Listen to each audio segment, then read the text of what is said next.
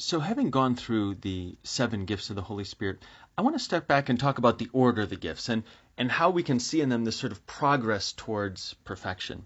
St. Augustine and Aquinas and others hold that Isaiah talks about the gifts in the order of their perfection, sort of the reverse order, that he mentions wisdom first, and that's the best, and goes to sort of descending gifts of descending value. So I want to look at the gifts in sort of the reverse of Isaiah, and starting with the lowliest, which is fear of the Lord, and building up towards wisdom. And what does that kind of transformation look like? Why is there this order to the gifts? So if we start with fear of the Lord, that's the result of charity, that when you love something, fear is the natural result. You fear that you'll lose it.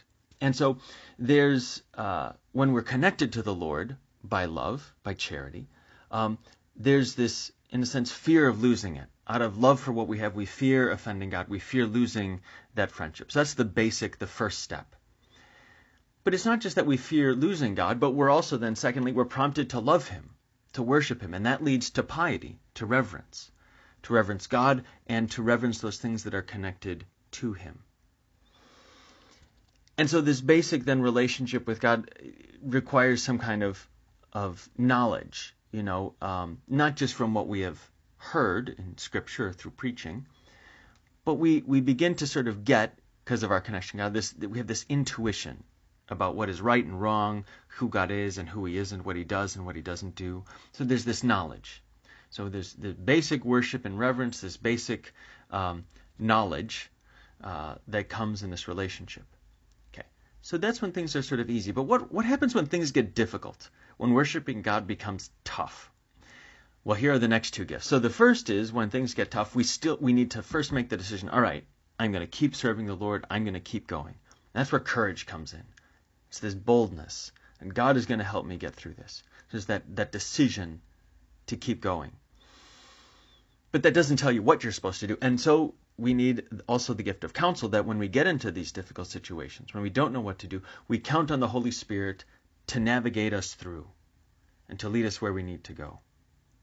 And after you spend this time in the service of the Lord and allowing the Holy Spirit to move you, it becomes easier, it becomes more natural, it becomes more graceful. And after a while you start to get how the Holy Spirit works. You start to get who God is and why He's doing what He's doing. And there you have the beginning of understanding. It's like, oh yeah, I spent a lot of time with this person, and I've let this person sort of move me where he needs me to go, and now I'm starting to get Him, and I see what He's doing, and I see His goodness and really appreciate it in a deeper way. And once you really drink that in, then you can turn around and you can see everything else in the light of that. And so wisdom is this crowning gift because, if you think of it in a time scale, it comes after this life and responding to the other gifts of the Spirit, and having this deeper union with the Holy Spirit Himself.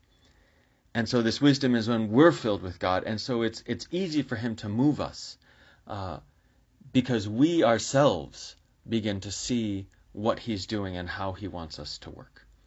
So that's why there's an order to the gifts and an order to this perfection that God wants to give us to make us like Himself.